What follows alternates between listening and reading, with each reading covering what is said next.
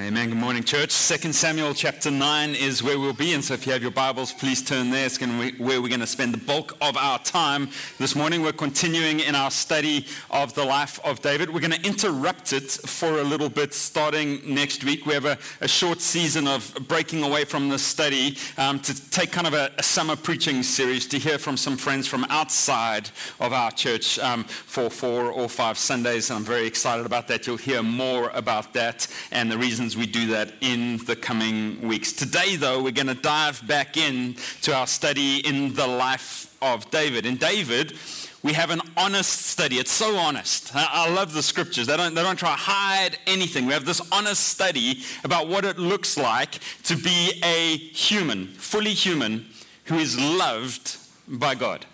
You see, David, if you know his story, is amazing in some moments, and he's truly terrible in some others. He's hard to like at points, but the golden thread of his life is not his own valor. The golden thread of his life is not his own morality. The golden thread of his life is not his own success. The golden thread of his life is the covenant faithfulness and incredible love and mercy that God displays towards him again and again. And we're going to see it in play here in this text in a remarkable way. 2 Samuel chapter 9. The context is that David is at his peak. This is the high point of his life. He had captured all of the land that the people had been promised prophetically. He had driven out the enemies of Israel, and for a short window is living in relative peace for that time and place, right? The peace is relative. We're going to be told in the next chapter that there's seasons when kings go to war, just because that's what you do. Oh, it's spring, wartime, right? Okay, so we've got like football season in America. They've got like war season. So peace is a relative term, right? But it's relative for that time and place. He's at peace. He was the undisputed king over the whole region, over both Israel and Judah, which is something that couldn't be said earlier in his life, and it's something that won't be said of him again later in his life. It's really looking good for King David.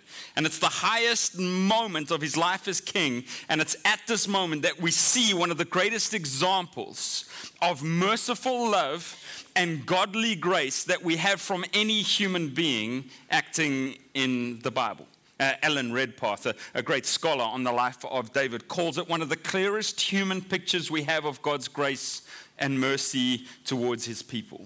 And it's David who enacts it in 2 Samuel 9. Now, before you get too excited, David's our guy, I know. If you know the narrative, you also know that David was about to be completely terrible. In the very next chapter, exhibiting one of the worst examples of human selfishness and sin and violence that we have from any of our biblical protagonists. People are interesting, aren't they? Do you know any? They're interesting, right? Even if you know yourself, you're interesting. You're not one-dimensional. People are interesting and confusing and complex and lovely and terrible and incredible, but also sometimes awful. What a thing it is to be a human being who is loved by God. And we have that embodied in the life of David for us. Right, let's go. I've got some explaining to do, so I'm just going to read you the text. I'm going to offer some context for us, and then I've just got 3 observations for us at the end today. Verse 1, 2 Samuel chapter 9. This is a world record for intro, under 4 minutes, and we're into the text. Praise the Lord. Sanctification happening before your very eyes. Is he maturing? I think he's maturing. Praise the Lord. All right. David asked, is there anyone remaining from the family of Saul? Let's just stop there for a second. This wouldn't have been an unusual question for a king at his height in the region who had recently come into power from a different bloodline from the previous king, right? So power normally passes in monarchies down a bloodline, right? So when someone comes over and takes over from a different bloodline, they would ask, is there anyone left from that bloodline? But the motive would have been destruction of that competition line. When power was passed from generation to generation, except when a coup d'etat interrupted that transfer, then the incoming king would always, in that context in history, would always kill every member of the old king's family. Now friends, We find that morally reprehensible, right? And rightly so. But this would have been the full expectation of the people under a king. It would have been part of the societally accepted rights of the monarch. Listen, just a little footnote here to that. I hear all the time about how society is just getting worse and worse and worse. And when we look in some sectors, it seems true, right? But an honest reading of history reveals a more complex picture, doesn't it? We don't go like, oh, the new president just gets to kill the old president's family, right? I mean, maybe it should be open to consideration, but we don't, right? Like, we don't get to do any of these things in transfers of power, right? And so there is a common grace in which we can say to God, oh, thank God for the common grace that we see his hand moving societies roughly forward, though they do tend to meander all over the place. But read on. Murder and power, praise God, isn't what is on David's mind in this instance. What's he looking for Saul's grandchildren for? David asked, is there anyone remaining from the family of Saul that I can show kindness to for Jonathan's sake? Here's what's on David's mind. What's on his mind is his love for Jonathan and a deep desire to show kindness to anyone who might be from his line. Now listen, English is a complex language and some of our words just get a bit like kind of meaningless and so we're not sure what to do with them. The word translated kindness here is one of the most wonderful words in Hebrew scriptures. It's a remarkable word. It has no English equivalent. The word is chesed. Right? Chesed. It is a word that speaks primarily, usually when it's uttered, of the mysterious, faithful, covenant-keeping love that God alone has for his people.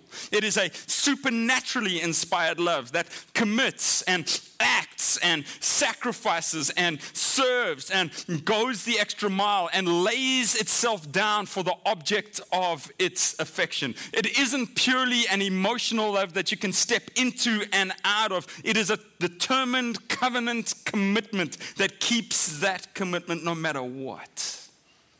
We have so stretched the little English word love, right? You can love your spouse and you can love a particular pizza topping, right? It's like, and we don't see the irony in that. And so we make this thing kind of meaningless. It means so many things that the translators have to work really hard to find different words that reflect the way that chesed is working in different contexts, right? Sometimes they use faithful or steadfast love. It needs a descriptor in front of it. Sometimes they say kindness, like here. They go, kindness maybe? Sometimes sacrifice. And often the translators rest on the word mercy, which is clearly at play in this text.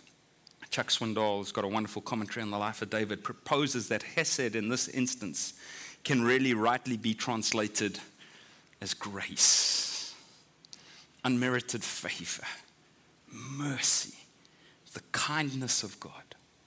It is a loyal love that shows grace and mercy and compassion and keeps all of its promises. It's a love that imitates divine love. It's chesed. And what you're going to see is that all of this is at play in what David wants to display here to anyone he could find from Saul and Jonathan's bloodline. He wants to show kindness. He wants to show covenant commitment and loyal love through an act of mercy. He wants to show grace to whoever he could. Why?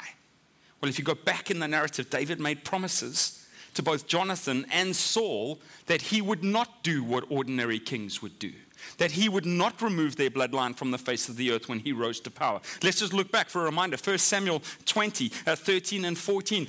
Jonathan makes David promise. He says, you will rise to power. You will be king. And when you do, please do this. May the Lord be with you, he says, as he has been with my father. If I am still alive, show me the chesed, steadfast love of the Lord, that I may not die. And do not cut off your chesed from my house forever, when the Lord cuts off every one of the enemies of David from the face of the earth. And David promises in that moment. He says, I promise you when I rise to power, chesed will flow from my family towards yours. And then remember 1 Samuel 24:20, where Saul, right, caught out by David, makes David swear. He says, swear to me therefore by the Lord that you will not cut off my offspring. He just cut off the end of his robe. Okay, you can do that, but don't cut off my offspring after me, and that you will not destroy my name out of my father's house. And look at verse 22. And David swore this to Saul. Friends, at least 15 years pass. Life is slow and quick at the same time, right? The scriptures want to be honest with us. Lots of time passes, but covenant keeping is still in David's mind. He looks around at the blessing and the mercy of his life and his desires to see how he can keep his promises as a result. He isn't, at this stage anyway, he's going to get worse. He declines. He isn't seeking only to consolidate power or to get himself off of some rash promise he made when he was young. He doesn't go like, yeah, guys, I was in my 20s, right? We promise stupid stuff in our 20s. And so, my bad, but I'm king now, and I'm going to do what kings do. No, why? Because godly love keeps its promises. Dale Ralph Davis makes the point that even though it has been 15 to perhaps 20 years since David made these promises, they still motivate his current present-day behavior. He says that the lesson there is that for the believer, listen, the sacred promise made in the past directs and determines our acts of fidelity in the present. For the believer, the sacred promise made in the past directs and determines what fidelity looks like in the present. Part of what it means to love people in a godly way is the ancient and almost lost art of keeping our promises. Are you keeping your promises? Verse 2. There was a servant of Saul's family named Ziba. They summoned him to David, and the king said to him, "Are you Ziba?" I love how the narrators just give us these opportunities, right? In there, it seems almost superfluous, but he's like, "Yeah, I'm your servant." He replied, "You called me, I'm here, I'm the guy," all right? And so the king asked, "Is there anyone left of Saul's family that I can show the kindness of God, that I can show chesed to?" Ziba said to the king, "There's still Jonathan's son, who is injured in both feet." And the king asked him, "Where is he?" Ziba answered the king, "You'll find him in Lodabar at the house of Machir, son of Amiel." Right? So David discovers that his friend, his covenantal friend, Jonathan, has a living adult son. But this living adult son is in a really challenging situation. 2 Samuel 4 describes to us what happened to him. And I want you to just imagine the humanity of this for a moment. Just try to put yourself in this story. It must have been so painful, physically, emotionally, in every way. This is after Saul and Jonathan had been killed in battle, and Mephibosheth is 5 years old. Imagine being a 5-year-old boy who's second in line to the throne, and then your grandfather and your father get killed in battle, all of your uncles get overthrown, and what looked like a secure and certain destiny to you is suddenly under threat. And your nurse runs into your room and swoops you up in her arms and says, "We've got to go, Mephibosheth. We have to go now. They will kill us." Imagine the trauma going through the minds of that family as they want to vacate the palace. She's fleeing for her life and for his. And look what happens. Jonathan, the son of Saul, had a son who was crippled in his feet. He was 5 years old when the news about Saul and Jonathan came from Jezreel. And his nurse took him and fled. Picture the scene, running with a 5-year-old boy with his dangly legs just too long, right, to be comfortable to run with. He's in that awkward in-between phase of trying to carry a 5-year-old boy.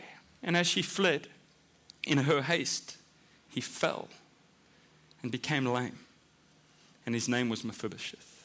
What happens is she falls and breaks both of his ankles so badly that they're never able to heal to an extent where he's able to walk again. Can you imagine the pain?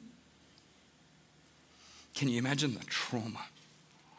Think about the vulnerability of this boy. The only surviving member of a cursed line, badly crippled his whole life, and living a life of fear and hiding, hearing all the time that if David tracked him down, he would kill him, and he's got no way to physically defend himself. And so they hide him in Lodabar, which sounds okay, but it's not, right? Lo means none, and Dabar means good. Imagine the town they call no good. I'm sure you've got some in your brain, right? Okay, Dallas, I don't know, but some other places where they go just no good. They hide him in a place literally called no good. I don't imagine it's an awesome place for a grandson of the king who is crippled in his legs to spend his time. And friends, it's in a day and age when those with disabilities were treated with disdain and shame as if they were cursed. In fact, if you read 1st and 2nd Samuel with any sort of attention, you will notice that there's a troubling context in the chapters surrounding this in which the lame and the blind are labeled with mockery and derision by the enemies of David. This story is going to show a truly countercultural approach and posture that the people of God are supposed to show towards those who society view as weak, who society view as a hindrance, who society views as not normal.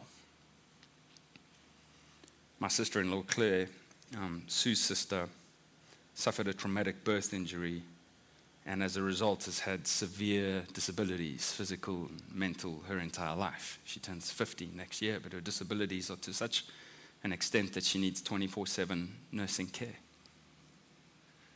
And when we get the opportunity to visit her, and COVID's been very cruel in this instance, but when we get the opportunities to visit her and I watch those nurses care for Claire, who cannot care for herself, and they do so in the name of Jesus Christ, you know what I see?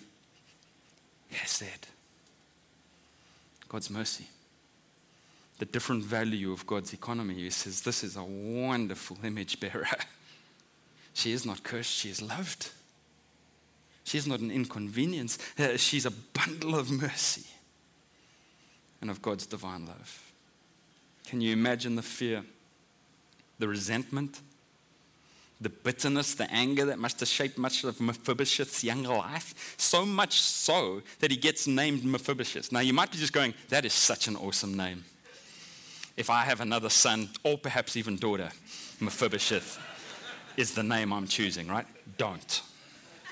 Let me tell you why. You know what it means? It means seething dishonor. And it's probably not his birth name. If you do some studies in 1 Chronicle 9:40, we think he's called Meribal at birth, right? And then he's called Mephibosheth later on, which means seething dishonor. What do you think the posture of Mephibosheth is? Happy-go-lucky? No, he's seething at the dishonor that's been brought to him and his household. And who is to blame? David. All of this suffering of him and his family, all because of David. And then he comes knocking. They would have dreaded this day. Surely it means death. When David's men finally show up. Verse 5. So King David had him brought from the house of Machir. Can you imagine what that journey is like? Thinks he's going to be executed personally by the king of Amiel in Lodabar. Mephibosheth, son of Jonathan, son of Saul, came to David. Picture the scene. He's crippled. He cannot stand. I'm not sure how they move him in. But as he gets in front of David, he doesn't try to prop himself up in pride. He doesn't try to take some kind of pseudo stance of strength. He fell face down and paid homage. And David said, Mephibosheth, I am your servant. He replied. Now, I know this is geeky, and we don't really have time, but there's such an interesting thing that happens in the text here. You'll notice that when David speaks with Ziba, and when he is usually referenced in relation to other people at this stage in his life, the writer will refer to him simply as the king. Or sometimes in an informality, like here with Ziba, as King David. But here with Mephibosheth, and we don't see it with many other people before him, he is just David again. Isn't that beautiful? The writer's giving us some hints of the posture. Just 2 verses before, he says, King David says to Ziba, right? Now Mephibosheth comes and falls at David's feet, and it just says, David. There's a humility in this moment. And he is calling Mephibosheth by his informal name in gentleness and grace and hesed. He looks at him, oh, seething dishonor. You have no idea what I'm about to do for you, right? Don't be afraid. David said to him, since I intend to show you chesed, for the sake of your father Jonathan, I will restore to you all your grandfather Saul's fields. This is multi-generational wealth given back, right? And you will always eat meals at my table. Only the king's sons get to do that, and his finest warriors. That's it. Mephibosheth paid homage and said, what is your servant that you take an interest in a dead dog? like me." Then the king summoned Saul's attendant Ziba and said to him, "I have given to your master's grandson all that belonged to Saul and his family. You, your sons, and your servants are to work the ground for him, and you are to bring in the crops so your master's grandson will have food to eat. But Mephibosheth, your master's grandson, is always to eat at my table. So provide food for him in abundance, but where he's going to sit is with me," right? Now Ziba had 15 sons and 20 servants. And Ziba said to the king, right, we're back to the formalities, "Your servant will do all my lord the king commands." Now, spoiler alert, if this was a movie, and it should be, right, it would be so good. Most people wouldn't be able to watch it, right, but it would be so good. But if this was portrayed in a play or a movie, there would be a slight sinister note to Ziba's adherents. The director would find a way to light Ziba in a slightly sinister way. And if you watch movies like I do with annoying people who I love, like my wife, she would go, "There's something up with Ziba," right, and ruin the entire plot line because she's so insightful, and you'd be like, "Well, now we're done," right? I don't need to watch 4 more seasons because she just pieces this stuff all together, right? Look what it says. "So Mephibosheth ate at David's table just like one of the king's sons." Mephibosheth had a young son whose name was Micah. All those living in Ziba's house were Mephibosheth's servants. However, Mephibosheth lived in Jerusalem because he always ate at the king's table. His feet had been injured. Right, my goodness. What a text. There's so many different avenues and points of emphasis we could focus on in our study of it. Here's how I want to tackle it just briefly this morning, now that we have a little better understanding of some of the dynamic that's at play in this remarkable interchange. I want us to focus on the notion of chesed, of grace, of love driven by mercy. And I want to wrap it up in a statement of biblical theology that we know to be true, not just from our study of this text, but of all of Scripture. The statement is simply this. It's kind of the fundamental premise that holds this all together today. The statement is this: the people of God must be those who are able to receive loving mercy and to extend loving mercy. The people of God must be able to receive mercy. It's part of what it means to be a Christian. And must be able to extend mercy. It's the natural outflow of what it means to receive it. So that's what I want us to consider as we learn this week. How do we receive then this loving mercy of God? And how do we extend it? Let's do that by examining 3 questions and answers provided for those concepts in the text. Who is this mercy for? Who is Hesed for? Right? What is mercy like? If I know how to receive it and I know how to give it, well, what are we talking about here? What do I have to receive and what do I give? And then lastly, what response should mercy elicit? What does it drive out of our hearts? Who is Hesed for? What is Hesed like? And what does Hesed do? What response should it drive out of us? First one, who is loving mercy for? This is a catechesis, right? So we ask a question and we answer it in faith, right? Who is mercy for? Mercy is for the weak. That's the answer. Mercy is not for the strong. Mercy is only reserved for the weak. God's chesed is only reserved for the weak. It is almost impossible to overemphasize the weakness of Mephibosheth in this story. Crippled in exile, needing to run for his life, but utterly unable to do so. He has no way to fend for himself, no way to promote himself, no way to manipulate outcomes in favor of himself, no way to defend or deflect away from himself. And so what does he do? Does he disguise his weakness? Does he try to minimize it? No, he exposes it fully in front of David. He exposes the fullness of it. He lies at the feet of David. Can you imagine that scene? Think about it. He can't get up. And there he lies, weak and wounded at David's feet, absolutely at his mercy, face down. You don't get a weaker posture. And it's most of our worst nightmare. We do everything we can to avoid this day, and yet it is this posture and this posture alone that elicits the mercy of God. It got me thinking this week. If the Christian life is one where we have to receive mercy, what do we believe the gospel is? It's not karma, right? It's not reward for good effort. It's mercy in spite of bad effort, right? So therefore, in order to get into it, we have to receive a gift. We have to receive something we don't deserve. We have to receive mercy. Then perhaps, friends, listen and examine your life in society. Then perhaps in the economy of the gospel, our biggest strengths are our greatest weaknesses. And our greatest weaknesses are actually our surest strengths. Oh, dear friends, we do everything we can to not look weak. And yet it's our safest posture and position in the whole world. Got me thinking about Ephesians 2. You see, we see a tremendous gospel foreshadow in David's loving chesed towards Mephibosheth, that the son of David, Jesus, will come and display to his people. And when Paul looks back on this chesed, this mercy, this grace, look at what he says. He says, you need to understand how weak you were. He says, you were dead in your trespasses and sins. You weren't just lying down. You had no pulse.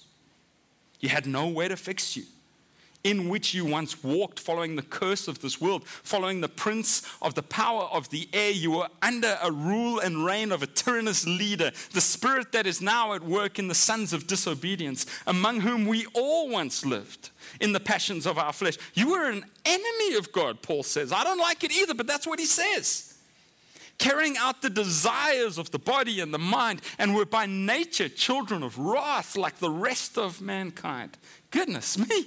Paul, that's a lot, right? He says, that's who you were. You must remember who you were. But God, being rich in mercy. That word's in the Greek, so it's not chesed, but it's the same principle. God being rich in chesed because of the great love with which he loved us. Does he save us because he hates us? Does he save us because he despises our weakness? No, he saves us out of an abundance of love. Even when we were dead in our trespasses, made us alive together with Christ. It's by grace you have been saved. And it doesn't even stop there. He says, and raised us up. He got us to stand up on our crippled feet and seated us with him in the heavenly places in Christ Jesus. He invited us to dinner with the King for the rest of our lives. Why? So that in the coming ages, he might show the immeasurable riches of his chesed in kindness towards us in Christ Jesus. For by grace you have been saved through faith. And just in case you're tempted to stand on your own feet, this is not your own doing. It is the gift of God. Friends, oh my goodness. Are you able to receive mercy? I'll answer it for you. Allow me to poke and prod for a minute into our suburban lives. If you're pretending to be better than you are, stronger than you are, braver than you are, holier than you are, well, then you aren't looking for mercy, you're looking for reward. You aren't face down before the King in weakness, you're trying to prop yourself up in a pathetically transparent delusion of strength. The scriptures make it clear to us we are like Mephibosheth.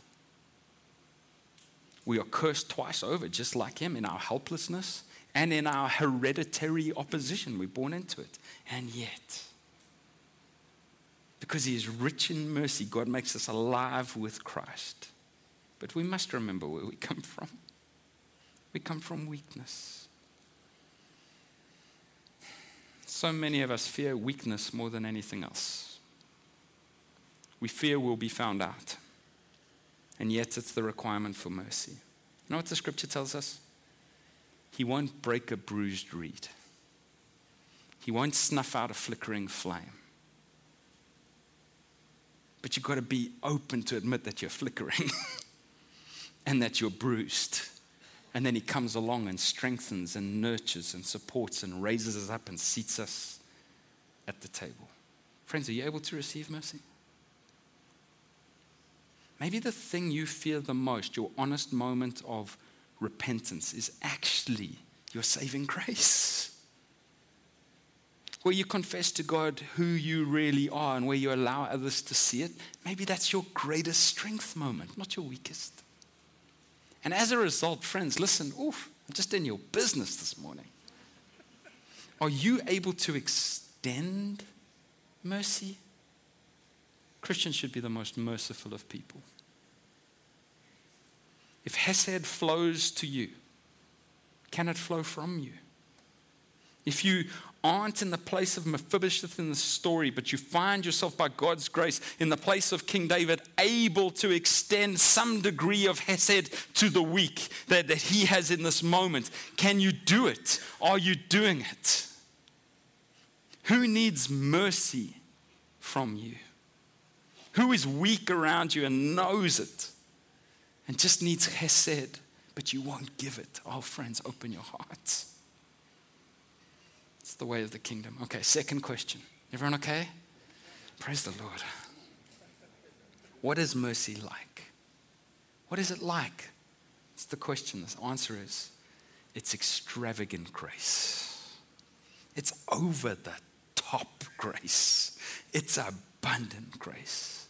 David doesn't just spare Mephibosheth's life. He gives him the rights of a son, which in that culture is unbelievable. He gives him land and income and an inheritance, but most of all, he gives him a place at the king's table. This is a place of such honor and dignity and privilege that it's actually hard to describe and to parallel in today's society.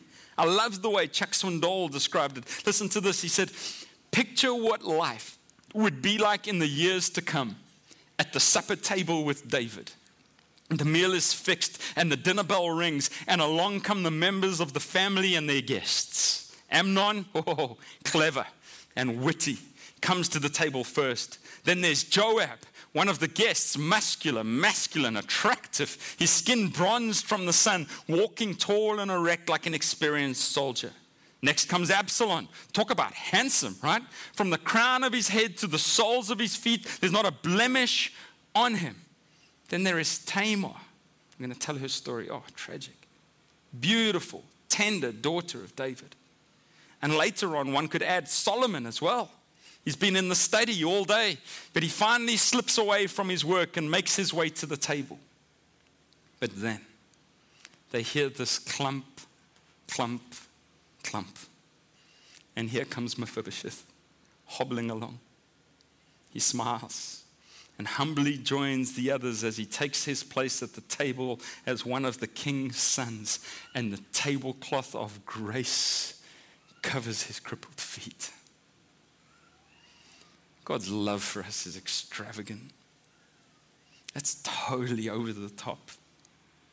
It seats us at a table where we have no business being seated. It bends my mind when I consider the extravagance of God's mercy and favor towards weak people like me. Remember Ephesians 2? He makes us alive with Christ, and then he seats us in heavenly places. Why? Why? Because we deserve it? No. That he might display the immeasurable riches of his grace and kindness towards us in Jesus Christ. So that he can point to the angelic hosts and say, look who gets invited to dinner. And they're like, I cannot believe that Muppet gets in, right? How does he get in? Hesed, grace, mercy. Now serve him his food. He's welcome at my table. Friends, there is no poverty in the grace of God. It's a well that never runs dry. He goes above and beyond in blessing us. One more quote from Swindoll. I promise I could have just read his whole sermon on this topic, and maybe I should have, right? But I'll be done after this one, right? With quotes anyway. He says, when Mephibosheth sat down at the table of the king, he was treated just like any other son of the king. That's the way it is now, and the way it will be throughout eternity when we feast with our Lord. Can you imagine, Swindoll asks, sitting down at the table with Paul and Peter and John to break bread with Abraham and Esther, Isaiah, and yes, King David himself, along with Mephibosheth?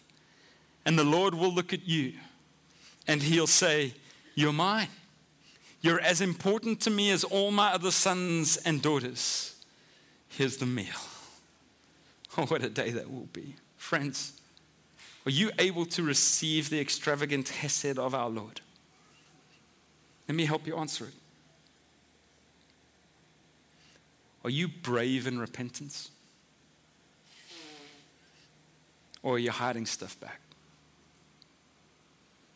Do you believe in the abundance of his mercy? Do you believe that it's enough? Or are you tempted to think this morning that his grace for you ran out at some point and there's some things he just can't cover? They have to stay in the recesses. They have to stay in the shadows. Are you able to be content with your lot in this world, knowing what awaits you in the next? Oof. If we believe this, right, it changes some of our striving, doesn't it? I want you to be successful. I just don't want you to find your joy and your hope in it. The call to Christians is to be content. Are you hopeful for a future with him? Do you look at it with joy and with hope, knowing that you will receive the mercy that awaits you in Christ? Okay, last question. As recipients of that sort of extravagant grace, are we able to give it to others, right? Are we able to extend this? Are you extravagant in your grace, or do you just hold? Do you hold about, okay, I'll let you off the hook, but that's it? Or do people experience extravagant mercy from you? All right, last question. What response should mercy elicit? What kind of people should it make us? Well, what kind of person did it make Mephibosheth? Mercy should elicit dependence. It should elicit contentment. It should elicit trust. And it should elicit joy. Friends, I don't have time to read the whole story. We're at 36 minutes. I know you know that, right? And I know that. I see this little timer here deducting my salary as we go, right? And so I don't have time to read the whole story. And there's not a lot to deduct. It's just, whoa, it's going down. It's crazy, right? It's like filling up with gas. What is happening, right? I don't have enough time to read the whole story. But this isn't the last we hear of David and Mephibosheth. Do you know that? This story is famous, but there's more encounters between David and Mephibosheth. If you read on in 2 Samuel, David's son Absalom overthrows David as king and sends David and his household on the run again, right? Mephibosheth doesn't join David and his army. He doesn't go with him and David's family. He stays behind in the king's house in Jerusalem. And when David tries to find out why, he's like, where's Mephibosheth? Enter Ziba. Right? Sue picked it. Episode 1. Ziba was no good, right? And Ziba goes, oh yeah, Mephibosheth. No, he stayed at home because he's actually on Absalom's team. And he's enjoying the palace and he's living the high life and he wants you to die. And David's hurt. He's hurt in this moment. So what does he do? In a rash moment of leadership, won't be his only one. He says, okay, everything Ziba, everything I gave to Mephibosheth, I give to you, right? He just believes him. Right? Then Absalom dies. David returns to his home. It's an incredible scene. And here's what he finds. It's so moving. 2 Samuel 19. Mephibosheth, Saul's grandson. Just imagine David's re-entering the holy city and waiting for him at the gate is Mephibosheth. Also went down to meet the king. He had not taken care of his feet. What this means is, right, he hasn't cut his toenails and he hasn't washed his feet in a society that wears open sandals, right? It's a sign of I'm in mourning. It's a sign of I've given up. It's a sign of I'm desperately despondent. He hadn't trimmed his mustache or washed his clothes from the day the king left until the day he returned safely. It's like a 19-year-old boy, first year of college, right? And he comes back and you're like, what happened, right? But David comes back and Mephibosheth is not in a good way. This is not the way for someone in the royal household to present himself. When he came from Jerusalem to meet the king asked him, Mephibosheth, why didn't you come with me? My lord the king, he replied, my servant Ziba betrayed me. Ziba lied, right? Ziba watched the grace happening to Mephibosheth and said, I can get in on this. I can get in on this. Actually, your servant said, I'll saddle the donkey for myself so that I may ride it and go with the king. Ziba, who's supposed to be responsible for transporting Mephibosheth, leaves him behind, right? Ziba slandered your servant to my lord the king. But my lord the king is like the angel of God. So do whatever you think best. For my grandfather's entire family deserves death from my lord the king. But you set your servant among those who eat at his table. So what further right do I have to keep on making appeals to the king? What happens next is so perplexing. It's such a weird leadership decision from David. But David starts to give into pragmatism. He looks around. Ziba's become very powerful. Right? Ziba has a lot of assets, a lot of people who follow him. And so Ziba goes, all right, David goes, I don't want to isolate Ziba. And so he says, okay, Mephibosheth, you and Ziba, you share 50-50, right? Which is a super weird thing to do, right? But hurt people. But look at the posture of someone who has received grace beyond measure. What does Mephibosheth say? Does he go, well, that's not fair. He betrayed me. I've been faithful. Look at my toenails. Look at what's going on in this place. Mephibosheth said to the king, instead, since my lord the king has come to his palace safely, let Ziba take it all. Mephibosheth is like, David, I get you? I get to be in your household? I don't need your stuff. You gave me mercy? I'm all yours.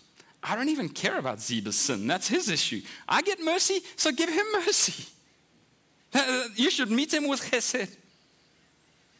Friends, as I have been thinking this week, I've realized that there are two responses to God's grace in this story. One response is the face-down trust, worship, dependence, and love of Mephibosheth. The other is the desperate manipulation and power-grabbing of Ziba, who's around grace. He sees it in action, but he just doesn't want to appear weak. One receives grace in weakness. The other thinks he can get in on its rewards through power and deceit and manipulation. Where are you? How are you responding to the chesed of God today? He has it available to you in Christ Jesus, but the only way to secure it is weakness. And that's the ongoing life of the Christian. Think of how Jesus described the kingdom. The low, they're going to be lifted up. Anyone who thinks that they're up, they're going to be at the bottom. That's how it works with grace. Friends, if you're a Christian in this place, while we were crippled and in exile in a land that is called no good, He sent for us. And He offered us a place of abundant grace at His table, a place that can never be taken from us, but we cannot earn it, and we can't fake our way into a feeling of belonging at it. It's a table of grace, and only the weak are invited. Will you join? I was supposed to be preaching at the North Congregation this morning. We found out with 15 minutes to go that the stream wasn't working, so I drove down here and may have broken 7 of the 10 commandments on the way. You can ask me which 7 afterwards, right? It's complex. But as I was driving, by God's grace, I felt the Spirit impress upon me Psalm 23, 5 and 6. I wonder if this is in David's mind. Look at what he says. You prepare a table before me in the presence of my enemies. You anoint my head with oil. My cup overflows. And so surely, goodness and mercy. Any guesses what the word is? Chesed. Surely God's chesed shall follow me all the days of my life. And I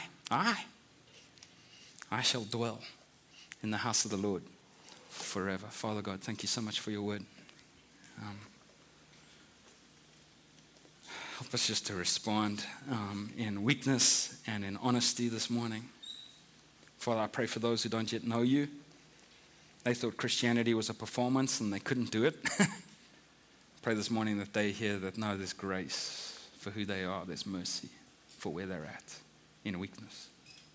They don't need to pretend. Father, also I pray for those who know you, but are living lives of pretense, thinking they'll gain acceptance in the church and even with you through appearing to be stronger than they are. Oh, Father, just release them from that deceit and that lie. Help them to enjoy your chesed like never before as we sing today. May many of us find ourselves crippled in our feet. May our knees buckle from underneath us. May we find ourselves on the floor before you, asking for your mercy and sure that we'll receive it. I can't wait to eat at your table. I can't wait. In the meanwhile, cover me with your grace. Cover us with your grace. In Jesus' name we pray.